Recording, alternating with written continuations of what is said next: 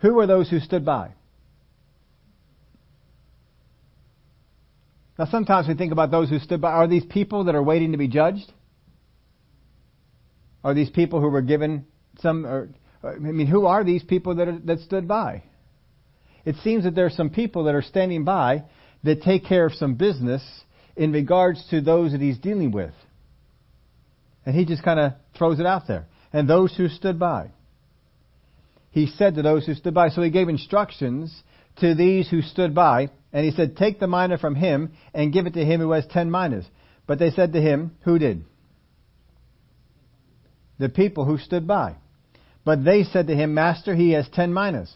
For I say to you that to everyone who has will be given, and from him who does not have, even what he has will be taken away from him. But bring here those enemies of mine who do not want me to reign over them, and slay them before me. Who is bringing those enemies to him? And then who is slaying them? Is it the same people who were standing by? Or is this a different thing? Because the slaying of them is after all it is done with those judging those who were given the minas. So is it those who were given reign over the cities that now come in and judge those that were enemies? Doesn't really give a whole lot of detail to that, but can you see this parable has some interesting aspects to it? Who are those who stand by? So keep that in mind. We're going to get back into that here in a little bit. Don't let me forget. But here, let's take a look at our purpose here. Our purpose for looking at this is, when are the rebellious people going to be judged? And it seems the rebellious people are allowed to continue to go on until he comes back. Revelations 19 verse 11. Now I saw heaven open, and behold, a white horse, and he who sat on him was called Faithful and True, and in righteousness he judges and makes war. His eyes were like a flame of fire, and on his head were many crowns. He had a name written that no one knew except himself. He was clothed with a robe dipped in blood, and his name is called the Word of God. And the armies in heaven, clothed in fine linen, white and clean, followed him on white horses. Now out of his mouth goes a sharp sword, that with it he should strike the nations, and he himself will rule them with a rod of iron. He himself treads the winepress of the fierceness and wrath of Almighty God. And he has on his robe and on his thigh a name written, King of Kings and Lord of Lords. Then I saw an angel standing in the sun, and he cried with a loud voice, saying to all the birds that fly in the midst of heaven, Come and gather together for the supper of the great God, that you may eat the flesh of kings, and the flesh of captains, and the flesh of mighty men, the flesh of horses, and of those who sit on them, and the flesh of all people, free and slave, both small and great. And I saw the beast and the kings of the earth and their armies gathered together to make war against him who sat on the horse and against his army. Then the beast was captured, and with him the false prophet who worked signs in his presence, by which he deceived those who received the mark of the beast and those who worshipped his image. These two were cast alive into the lake of fire burning with brimstone, and the rest were killed with the sword which proceeded from the mouth of him who sat on the horse, and all the birds were filled with their flesh. Now back over to Hebrews chapter 1 and verse 13. He said, sit here until what? Pull back up on our screen. Sit at my right hand till what? I make your enemies your footstool. Now in this particular rendition in Revelation, who is wiping out the enemies? Jesus. Who says here, I will make your enemies your footstool? That's God the Father. So if God the Father is saying, I will make your enemies your footstool, why is Jesus out there killing them? And when we get to the end of the other parable, and the enemies are brought up, and he says, slay them. Who says slay them? Jesus. Who slays them? Whoever it is that's standing by, or whoever, or somebody else who comes in on that. So we know the Bible is consistent with all this. So Jesus, or God the Father, says, sit at my right hand till I make your enemies your footstool. When we read that, how many of us think that I make your enemies your footstool, that God is going to go out there and do it? But is it not also possible for God to do it by having His Son do something? Because God is the creator of the earth, but who created all things? Jesus did. All things were created by Him. But God is considered the all in all.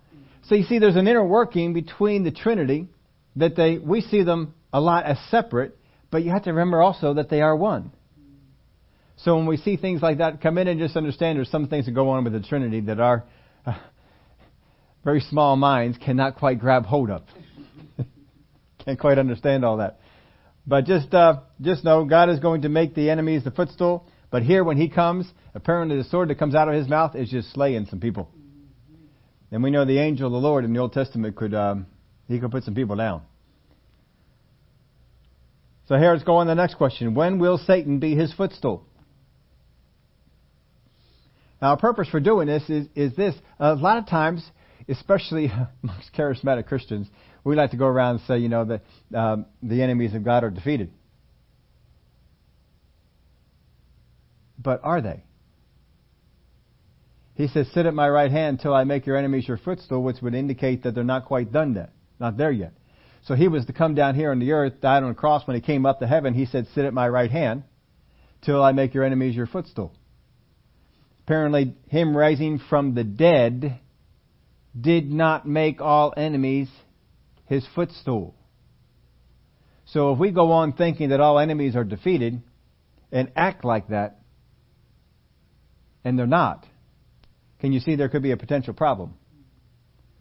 So when will Satan be his footstool? Revelation chapter 20, verse 1. Then I saw an angel coming down from heaven, having the key to the bottomless pit and a great chain in his hand. He laid hold of the dragon, that serpent of old, who was the devil and Satan. Any question as to who this is? We can call him by all these names here.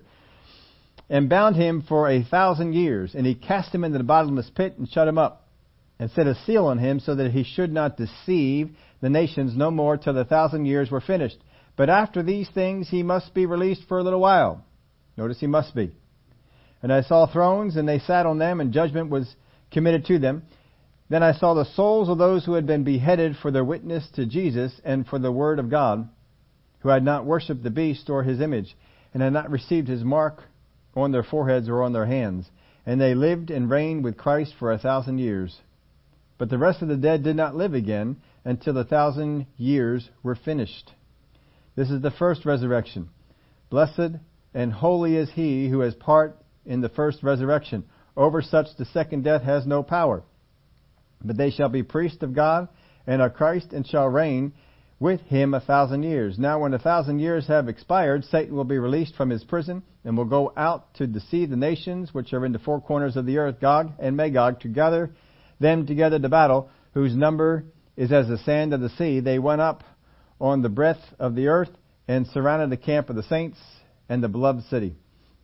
And fire came down from God out of heaven and devoured them. The devil who deceived them was cast into the lake of fire and brimstone, where the beast and the false prophet are. And they will be tormented day and night forever and ever. And we'll pick up here in just a second, just to recap this. What you're going to see is at the beginning of the millennial reign, when Christ comes and he takes some of those enemies and speaks about how he dealt with them.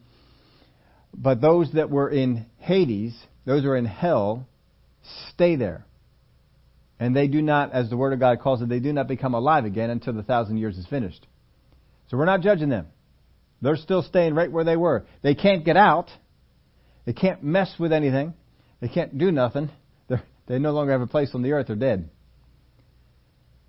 So they kind of stay there. But Satan, he is taken and he is put into the bottomless pit and bound up so that he cannot get out for 1,000 years. For 1,000 years that will happen. There are two, we're not going to get into the scripture of this, but some of you will maybe remember this. Antichrist and the false prophet are put into the lake of fire before anyone else is, and they have the place to themselves for 1,000 years. I don't know that they would want the place to themselves for 1,000 years, but they have the place to themselves for 1,000 years. They're the only two that are in there. So if you want to say that some people have a special place in hell, certainly we know those two do. Because they're all by themselves in this spot for 1,000 years. That's where they go. after the 1,000 years, Satan, who was neutralized, but not yet defeated, in the sense that he's not a footstool just yet. So he's still around, and he is released. I don't know, much conversation goes on, who can fall and who's going to go, and could maybe I fall into that deception, and so forth. Well, you all have studied this stuff out. You all know this thing is coming. As soon as the millennial starts, in 1,000 years, we're all going to be put to the test. Whether it is possible for all of us to fall or just a few of us, it doesn't matter. I'm not falling. I know it's coming. I know he's going to be released. It says that he must, because what has to happen is that all rebellion must be removed. So whoever is on the face of this earth, if they can live under perfect harmony, a perfect kingdom, nothing is wrong. Everything is taken care of. Everybody can be happy. Law and order is maintained for 1,000 years. And at the end of that, if someone can sow in their heart, we can do something better, all you have to do is rebel against Jesus. And they want to do it. We don't even give them a chance. We just want to know that they want to do it. They're going to gather around Jerusalem to do it and burn up. That's it, just over. Now, I don't know if they won't have access to the Bible.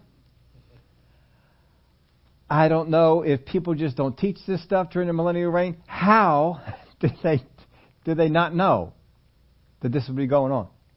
But apparently, that can happen. But the idea is not to see, let's see who we can get. The idea is if there is anyone left who can rebel, we want them removed, because we are going to make a new heaven and a new earth, and we do not want anything coming in to set it in a wrong direction as the first Adam and the first Eve did. We're going to make sure that this one continues on. So all rebellion is going to be obliterated. But it is important that Satan be released, because if there is anyone, and there are obviously some, or he wouldn't say that they all gathered around Jerusalem, we burn them up. There are some. And we're going to find out who they are. They are going to expose themselves. Jesus is not going to say, I think you're a rebel, and just judge you. He's going to let you do it yourself. He's going to put, the devil's going to be out there, and you're going to expose yourself as having jumped on his side. Not speaking to you guys, but whoever it is that does it. It'll be very evident that they made their own decision, and they will come into this. So after that, we go on to verse 11. Well, verse 10 again. The devil who deceived them was cast into the lake of fire and brimstone, where the beast and the false prophet are, and they will be tormented day and night forever and ever. So as much as you think about the devil tormenting you, he is going to be tormented himself forever and ever. Then I saw a great white throne, and him who sat on it, from whose face the earth and heaven fled away, and there was found no place for them. And I saw the dead, small and great, standing before God, and books were opened, and another book was opened, which is the book of life. And the dead were judged according to their works by the things which were written in the books. The sea gave up the dead who were in it, and death and Hades delivered up the dead who were in them. And they were judged, each one according to his works. Then death and Hades were cast into the lake of fire. This is the second death. And anyone not found written in the book of life was cast into the lake of fire. So their works are not judged in that, let's see if their works are any good and we can have them go on. Their works are judged in, let's see what you did. You're going to hell. Or not, you're going into the lake of fire. That's all there is to it. Now let's see how bad it's going to be for you. Because why else are you judging by their works? So if their works were excessively evil, then apparently their punishment is excessive compared to everyone else's. Otherwise, why are you taking the time to judge all the works? You just say, well, if you all get the same punishment, here y'all go. And just put them all in there. But he's going to take the time, judge each one according to their works, open up the book, read some things, what they done. I say, you are a newscaster. I say, you went into the homes of my children, spread lies. Whatever it is that they've done, they will be paying for it. Now look at Matthew 25, verse 41. Then he will also say to those on the left hand, depart from me, you cursed, into everlasting fire, prepared for the devil and his angels. They're going into everlasting fire. The place was prepared for the devil and his angels. Now notice this was missing when we saw that the devil was thrown into the lake of fire. When we saw that the devil was put into bondage for 1,000 years, what happened to the fallen angels? It doesn't mention them. It doesn't say that they went into bondage for 1,000 years. It doesn't say they went into the lake of fire. It would seem that they went wherever the devil went. My guess is that they went into the 1,000 years as prisoners the same way that Satan was, and then when he was released, they were released as well, and that all of them were on the face of the earth to try and deceive. Because the devil can't be everywhere all the time. He can only be one place. So it would seem that the rest of his team is brought out as well, because the purpose is to find out who wants to rebel. That's the purpose of it. And whoever wants to rebel, we're going to remove them and take them out, because we don't want anything coming in on the new heaven and new earth and messing it up. Revelation 12 verse 7, and war broke out in heaven. Michael and his angels fought with the dragon, and the dragon and his angels fought. But they did not prevail, nor was a place found for them in heaven any longer. Right now, there's a place in heaven for them. But that's coming to an end. So the great dragon was cast out, that serpent of old, called the devil and Satan, who deceives the whole world. He was cast to the earth, and his angels were cast out with him. Now see there, the punishment he got, they also went along the same way. Then I heard a loud voice saying in heaven, now salvation and strength and the kingdom of our God and the power of his Christ have come. For the accuser of our brethren, who accused them before our God day and night, has been cast down. So, the devil who deceived people, he is cast into the lake of fire. It would seem also that his angels were cast into the lake of fire at the same time. Demon spirits, when are they made his footstool? I would imagine the same time that the fallen angels and the devil is. But I can't say for sure, because the Bible doesn't say that all demon spirits were judged at a certain time. It would seem that the devil and his team would come into judgment as together. So that's my guess on this. Now, how about the earth? Do you realize that the earth has acted as an enemy of God at times?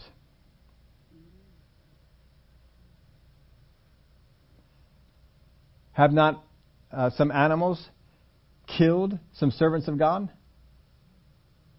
Haven't storms come and taken some people from the kingdom of God out?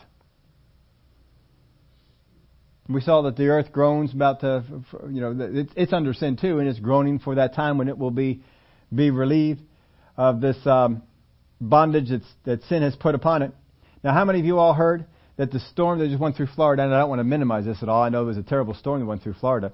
Hurricane Irma was the last one that we had. I didn't hear this by listening to them, but people who I know who mock them like I do, had talked about this, had talked about Irma as being the strongest storm ever. How many have heard any reports?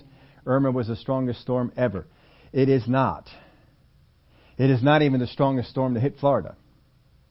On a list, I believe it's somewhere between 7 and 10 of the ones just that hit Florida, not the ones that stayed out in the water. Of the ones that hit Florida, it's somewhere around that neck of the woods. It was a powerful storm. Of course, it weakened by the time it got to Florida. But at its most powerful state, the most powerful spot that it still was not the most powerful storm on record. Now, hurricanes are what goes on, what we call those storms that come over here on the Atlantic Ocean side. And cyclones, I guess, are the ones that come on the Pacific side. I guess that's how they make the difference, because they do all seem to be above the equator. I'm told because of the rotation. The rotation, I think, on some storms is different. But the rotation is where they are in relation to the equator and things like that. I don't know. I've heard this. I have not been south of the equator to know this. But I hear, when you flush a toilet up in this area, it all spins around. Well, if you go down below the equator and you flush the toilet, it goes the other way. That's what I hear. And I think some storms do that as well. But some of the ones that have gone over into the Pacific side, that have hit the Philippines, that have hit Japan, make Irma look like nothing. I mean, huge. They are, for some reason, on that side, a whole lot bigger and a whole lot fiercer than what we get on this side. I heard people trying to call Irma a Hurricane 6. I heard somebody quote that, and I laughed at them. I said, there is no Hurricane Class 6. 5 is it. And 5 is this speed and up. But they wanted to throw that out as well. So, and I have a reason for doing this, but I'm going to give you the top. I copied it over as the top 10 Florida hurricanes. I made it the top 11 because this was done in 2016, and we had one that occurred that was a top 10 after that. So you'll hear that on the list. But the number one, the top, and this is of course just when we've been keeping track of it. We don't go back that far in Florida. Florida for the longest time was considered inhabitable. You couldn't live there until we were able to move earth around and change some of those swamps and deal with the mosquitoes and deal with all the stuff that was down there. No one wanted to live in Florida. I heard one president who went down there and he said, I would take 1 square mile of Michigan, I think is what he said, for all the land in Florida. I think that's what they had. If I remember right, I think it was President Taft. If I remember right. I might be off a little bit on that one. But anyway, one of those presidents did that because Florida was basically uninhabitable.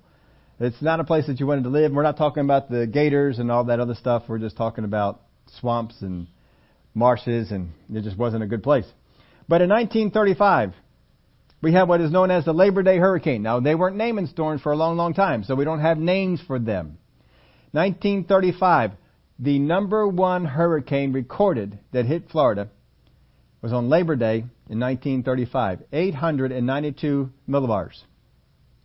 The lower the number, supposedly the more powerful the storm. Number 2, Hurricane Andrew. How many remember Hurricane Andrew? 1992, 922 millibars. 922, that's quite a jump up from 892. That's about 30 points. We don't see too many times that 30 points will separate these, but there you do. Hurricane Andrew, 1992. The Florida Keys hurricane of 1919 is in at number 3 at 927 millibars. Now again, some of these are really old. I don't know that they really had any way to measure wind speed, but they did have a way to take the barometric pressure. The hurricane of 1928, Lake Okeechobee, 929 millibars. For number 5 was a tie between Hurricane Donna, 1960, as the year before I was born, 930 millibars. That's tie for the Great Miami Hurricane of 1926, same 930 millibars. Then, in 2016, this is where the extra one came in, why we have a list of 11 instead of 10. Because Hurricane Matthew, though it did not make landfall, it skirted right along the coast and did a whole mess of damage to the place, but did not quite come ashore. So I put a little asterisk next to that. But that was in 2016. That is 934 millibars. 934 millibars produced a miles per hour of 165 miles per hour. Top sustained winds. The next one, 1948, the September hurricane, 940 millibars. 2004, you'll remember this one, Hurricane Charlie, 941 millibars. 1995, at number 10, Hurricane Opal, 942. And the final one, number 11 in this list, the Fort Lauderdale hurricane of 1888, 943 millibars. Now, out of all that, where did Hurricane Irma come in at? And this was a little tougher to find. I think it's not quite all published just yet, but I was able to get some information on Hurricane Irma. At its peak in the Caribbean, not on landfall, at its peak in the Caribbean, it was 185 miles per hour, 914 millibars. At its peak, 914 millibars. That would have not topped the top hurricane, just the top hurricane that landed in Florida. We're not talking about the top hurricane ever. Just the top one that landed in Florida was 892. But most hurricanes, when they're out on the warm water, are more powerful, and they usually become less and less as they get closer to land because the water tends to not be as warm as it was out in the middle of the Caribbean. It weakened by the time it hit Florida to a Cat 4. The first landfall on Florida was a Category 4. I heard the mayor of Florida, I heard his words. I heard him say this. The ignorance of some people. He says, I don't know of anyone alive who is in Florida who has been through a Category 4 or 5 hurricane. Anybody hear him say that? I heard him speak it. I heard him say those words. Are you kidding me? That's what he said. So maybe he just doesn't know that many people. But Florida has been hit by hurricanes 4 and 5 before.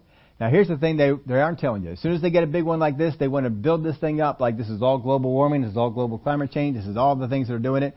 And it's just going to be nastier from here. When Hurricane Katrina came through, how many of y'all heard all the storms are going to be far worse from now on? It's just and Hurricane Katrina was only a Cat 3. That was it. The only reason Hurricane Katrina was the problem that it was, and it wasn't a problem until it actually went through, wasn't the big problem, was because the good people in Louisiana had elected leaders that took the money that Congress had given them to build up the flood system, and instead of using it on the flood system, they used it on other things. They didn't use it for the flood system, so the flood system failed under that because no one had kept it repaired, kept it up. Because that is a city, New Orleans is a city that sits below sea level. So if a lot of water comes in, there's no place for it to drain out. Until you have power and you can drain it out, it's staying in there. So that's why they had the dikes and the walls and all the things to keep the water out, but they didn't do that. So a Cat 3 hurricane came through, made a direct strike, which people had said for years that if a hurricane ever makes a direct strike on New Orleans, they are in trouble. It doesn't matter what size it is. So that one came on through, but they were all saying from this point on it's all going to be worse. It was 12 years until another hurricane, Cat 3, 4, or 5, hit the United States. 12 years. 12 years before another one hit the United States anywhere. Florida, Texas, you name it. That's a long time. Last year, in 2016, it was either Time magazine or the New York Times, I forget which one it was, published an article that snow was going to be a thing of the past. We still get snow, don't we? In some places, get a lot of it. You can look that up and find the article yourself if you want to. Hurricane Harvey just hit Texas. Hit Texas as I didn't finish this. Hurricane Irma. It hit Florida the first time as a Cat 4, not as a Cat 5, and the second landfall was a Cat 3 because it weakened. By the time it got to the United States, of course, it had lost a lot of its power. Cuba took out a lot of it because it doesn't do that well over land. Hurricane Harvey, when it made, at its peak, this is not when it, it probably hit near its peak, but it was 130 miles per hour, 938 millibars, which would put it in the top 10 list of the hurricanes that hit Florida. But the reason that it was bad was not because it was such a bad hurricane, it was because there were two high pressure systems that made that thing park itself right over top of that, and it didn't move. So they got 40, 45, 50, 55 inches of rain. And apparently, the way it's set up down there, all water drains into Houston. all drains into Houston, and so Houston got it. But that's why it had nothing to do with all that, because if you look at the number one hurricane for Florida, 1935, how many cars were being driven around in 1935? Or was it 1920s the cars were brought up out in a big way where they had to, but still most people didn't have one. 1935, 892 millibars. What caused that? How about all the other ones that happened before then? 1988, there was one of these on the list. 1888, the Fort Lauderdale hurricane. There's no cars going on then. But see, they don't want to bring all those kind of things out. So, when we look at the storm thing, if you had a chance to read the article from Brother Tony, but if we look at some of the storms that are in the Word of God, the storm that Paul dealt with, the reason that he dealt with that storm, and he even said we shouldn't go out because this is the season for storms. There's a season for hurricanes. There's a season for storms over in the Mediterranean Sea. They know when it is. It starts around here, ends around here. So most times they don't go out into the waters then, but they were in a hurry. They wanted to go. So if you're going to go out during the storm season, what are you going to hit? You're going to hit storms. So that storm was just the natural occurrence of natural phenomena that causes the storms. When Jesus said, let us go to the other side, it wasn't during the storm season. Now, storms could come up, but this was a particular violent one. And it seemed like this storm had some spiritual significance to it to try and keep Jesus from getting where he was going and doing what he was going to do with the man in the tombs. Because as soon as he came out, that's what greeted him, and that's what he dealt with. And so he got up on that one and said, peace be still. We spoke to this one. He spoke to the winds, because it was the winds that stirred this thing up. And so he had dealt with that. But Paul never did. Brother Tony had a good article on that. If you didn't get a chance to read that, head on up there and check that out. But the earth is having a problem. Now, the earth does not have hurricanes because man drives cars or has factories or burns coal or anything like that. I had a discussion with somebody today, not this week, last week, something like that, and we somehow got onto the hurricanes. And I said, the way God made the earth, hurricanes weren't possible. And I kind of took her by surprise. What do you mean they aren't possible?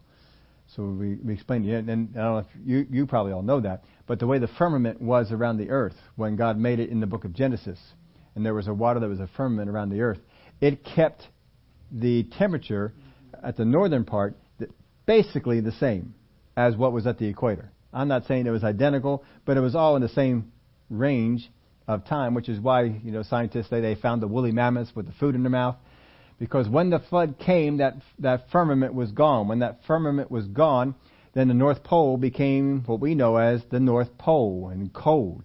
And so it went from being tropically warm to freezing cold, because that water was gone. It was taken down.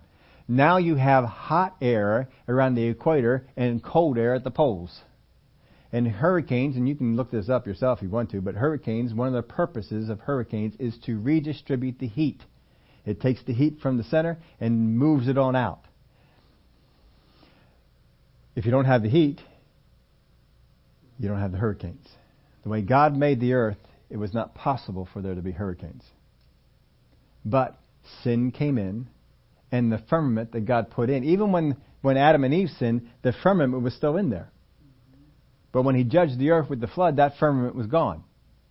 And the lifespan of people dropped down, and storms would begin to come up. Because up until then, you didn't need storms to have water. The earth watered itself. It just was a big greenhouse, basically, and then that was gone. So the way God's going to make it again, I'm sure is going to be in such a way that there won't be any storms, anything like that going on.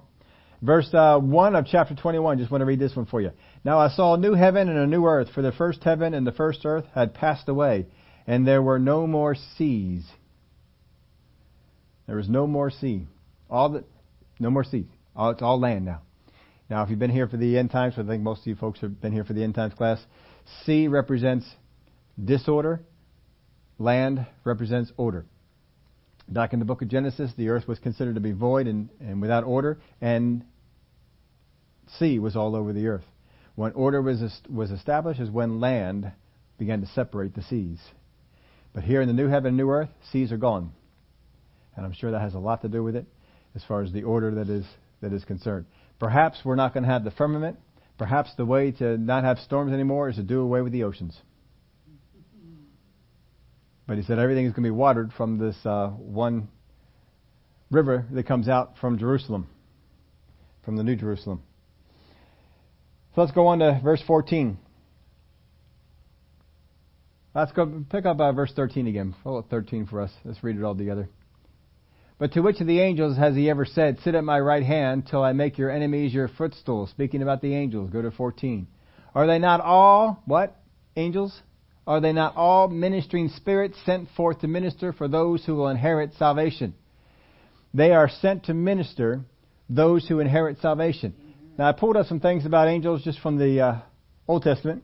In Genesis chapter 21 verse 14, so Abraham rose early in the morning and took bread and a skin of water and put it on her shoulder, Hagar's. He gave it and the boy to Hagar and sent her away. Then she departed and wandered in the wilderness of Beersheba. And the water in the skin was used up. And she placed the boy under one of the shrubs.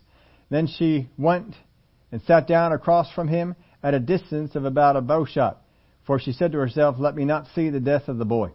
So she sat opposite him and lifted her voice and wept. So she's been wandering around here and hasn't been able to find any water to refill her container.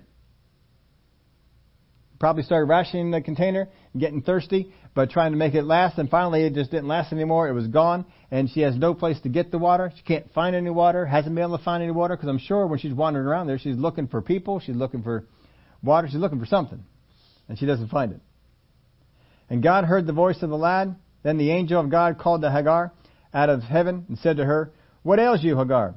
Fear not, for God has heard the voice of the lad where he is. Arise, lift up the lad and hold him with your hand, for I will make him a great nation. Then God opened her eyes, and she saw a well of water, and she went and filled the skin with water and gave the lad a drink. So the angel of God called to Hagar out of heaven. The angel was sent to minister to her and to help her before the angel of the Lord was sent to her the first time that she wandered out into the wilderness and sent her on back. But here we just have the angel of God, it says, called to her and then opened up her, look over here. And she'd been looking all over for water, and, well, here it is. So either he just made it, dug it for her, or whatever it might be, but here was the well.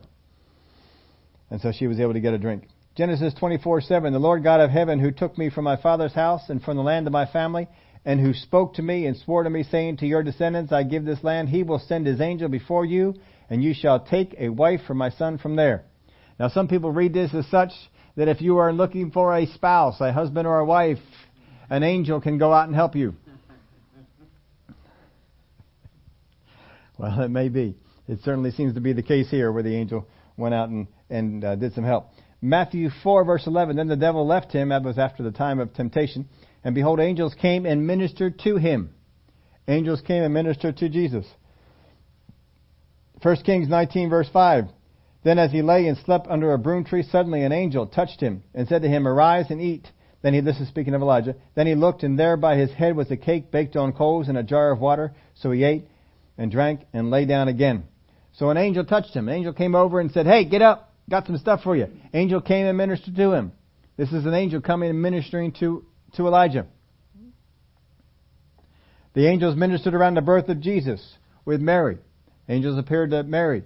Angel appeared in a dream to Joseph. Angels appeared to the shepherd. We saw the angels that were involved with the birth of John the Baptist. Angels were involved in many of these things to minister to us. Now I'll go back over to verse 14 again. Hebrews 1:14. Are they not all ministering spirits sent forth to minister for those who will inherit salvation? So again, going back to all the things of chapter 1, Jesus Christ was the creator of all things as deity. But as humanity, he became heir of all things. He was made to be heir. So he became heir of those things he created. Angels were one of those things. And then we became joint heirs with him. So as we become joint heirs with him, then we also become heirs of what he made, one of those things being angels. So he said, are they not all ministering spirits sent forth to minister for those who will inherit salvation? Only to the heirs are they ministering spirits. So if we are heirs of salvation, then they are ministering spirits for us. A couple more scriptures I wanted to read for you. 1 Kings 20 and verse 11. So the king of Israel answered and said, tell him, this is King Ahab, I believe, let not the one who puts on his armor boast like the one who takes it off. I love that verse, even though it was by not a very good king. That's one of my favorite verses for people who like to taunt you during a sporting event. Lamar and I would have some fun with this. He would come up and he would start talking, because they wouldn't let us play on the same side of hockey. We each had to be on the other side, and no one else liked to take face-offs. So most of the time in the face-off circle, Lamar's on one side, I'm on the other. And so he'd come in and boast, and he would talk about how he's going to beat me and get the puck and all this sort of stuff. And so I quote this verse to him. And we would have fun with it that way. Let not the one who puts on his armor boast like the one who takes it off. If you are going into battle, don't boast like one who is coming out of it. If we are still in the battle, we are not to boast like one who's already been over it.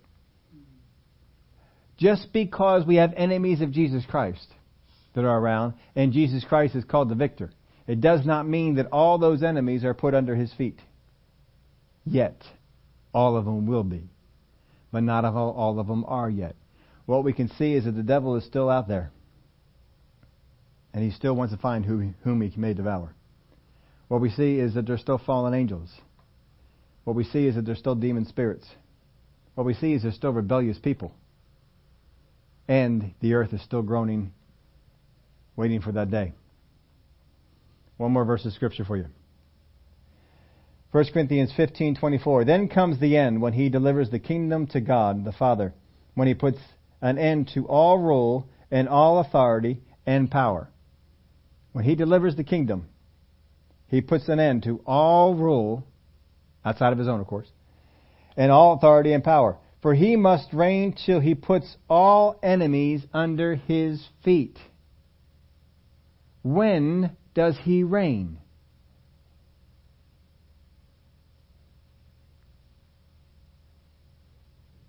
The millennial kingdom. He must reign till He puts all enemies under His feet. The last enemy that will be destroyed is death. For He has put all things under His feet, but when He says all things are put under Him, it is evident that He who puts all things under Him is accepted. So God the Father is putting all things under His feet, but the last enemy to be defeated, is death. We looked over the Scriptures to talk about the destruction of the rebellious people. We saw about putting the devil away when he's finally done. After all that is done, then death will be done away with. But until then, death is still here. In fact, God made sure in the garden, He says we need to kick them out of the garden, because if we don't, they will eat of the tree of life and what? Live forever. And if they live forever, there was no way to redeem them. So death will remain until redemption is no longer needed. And then death will be done away with. But the enemies are not all just gone. We can't just go around and say, well, I just confess these enemies, they're gone. They're not here. We haven't taken our armor off yet. Paul even says in the epistles, put on the whole armor of God. Why? Because we got a battle. We got to fight. The enemies are not under His feet yet. But they sure will be. It doesn't mean that we don't secure victory through the name of Jesus. It just means they're not done yet. The enemies are still out there. The rebellious people, the fallen angels, the demon spirits, Satan, and even some of the things that go on in this world. They are still there. We don't fight them as if they don't exist. We fight them with the authority and power that is behind the name of Jesus. Because that name is superior to all names. Father, we thank You for the victory that we know we have in Your Word. We thank You that all enemies come to a place to be put under the feet of Jesus. And until that day comes, the victory is still ours, but we do have to fight. And I thank You, Father, that You have equipped us and made us ready for the fight. And we are able to secure the win through the name of Jesus and the things that He has equipped us with. We thank You for it in Jesus' name. Amen. Comments? Questions? Anything to add? Oh, yes. Thank you. See, that's why sometimes I throw them out to you. The people that are standing by, very, very possibly they are angels. Very possibly they are angels. And the angels are the ones who come in and do that. Now, there's a point in there, too, where some people come in to make some judgments. We are called in to make some judgments. Angels are not the ones that judge. In fact, we're going to get into the next part here. And when the kingdom comes, the angels are not the ones who reign. We are. We're the ones who reign. They're just the helpers. That's why it seems those guys that are standing on the sideline, hey, bring them over here. They're probably, in my mind anyway, they're probably angels. But he doesn't really spend a whole lot of time on it, but he certainly does mention that they are there. Thanks for asking that. I just went out of my head.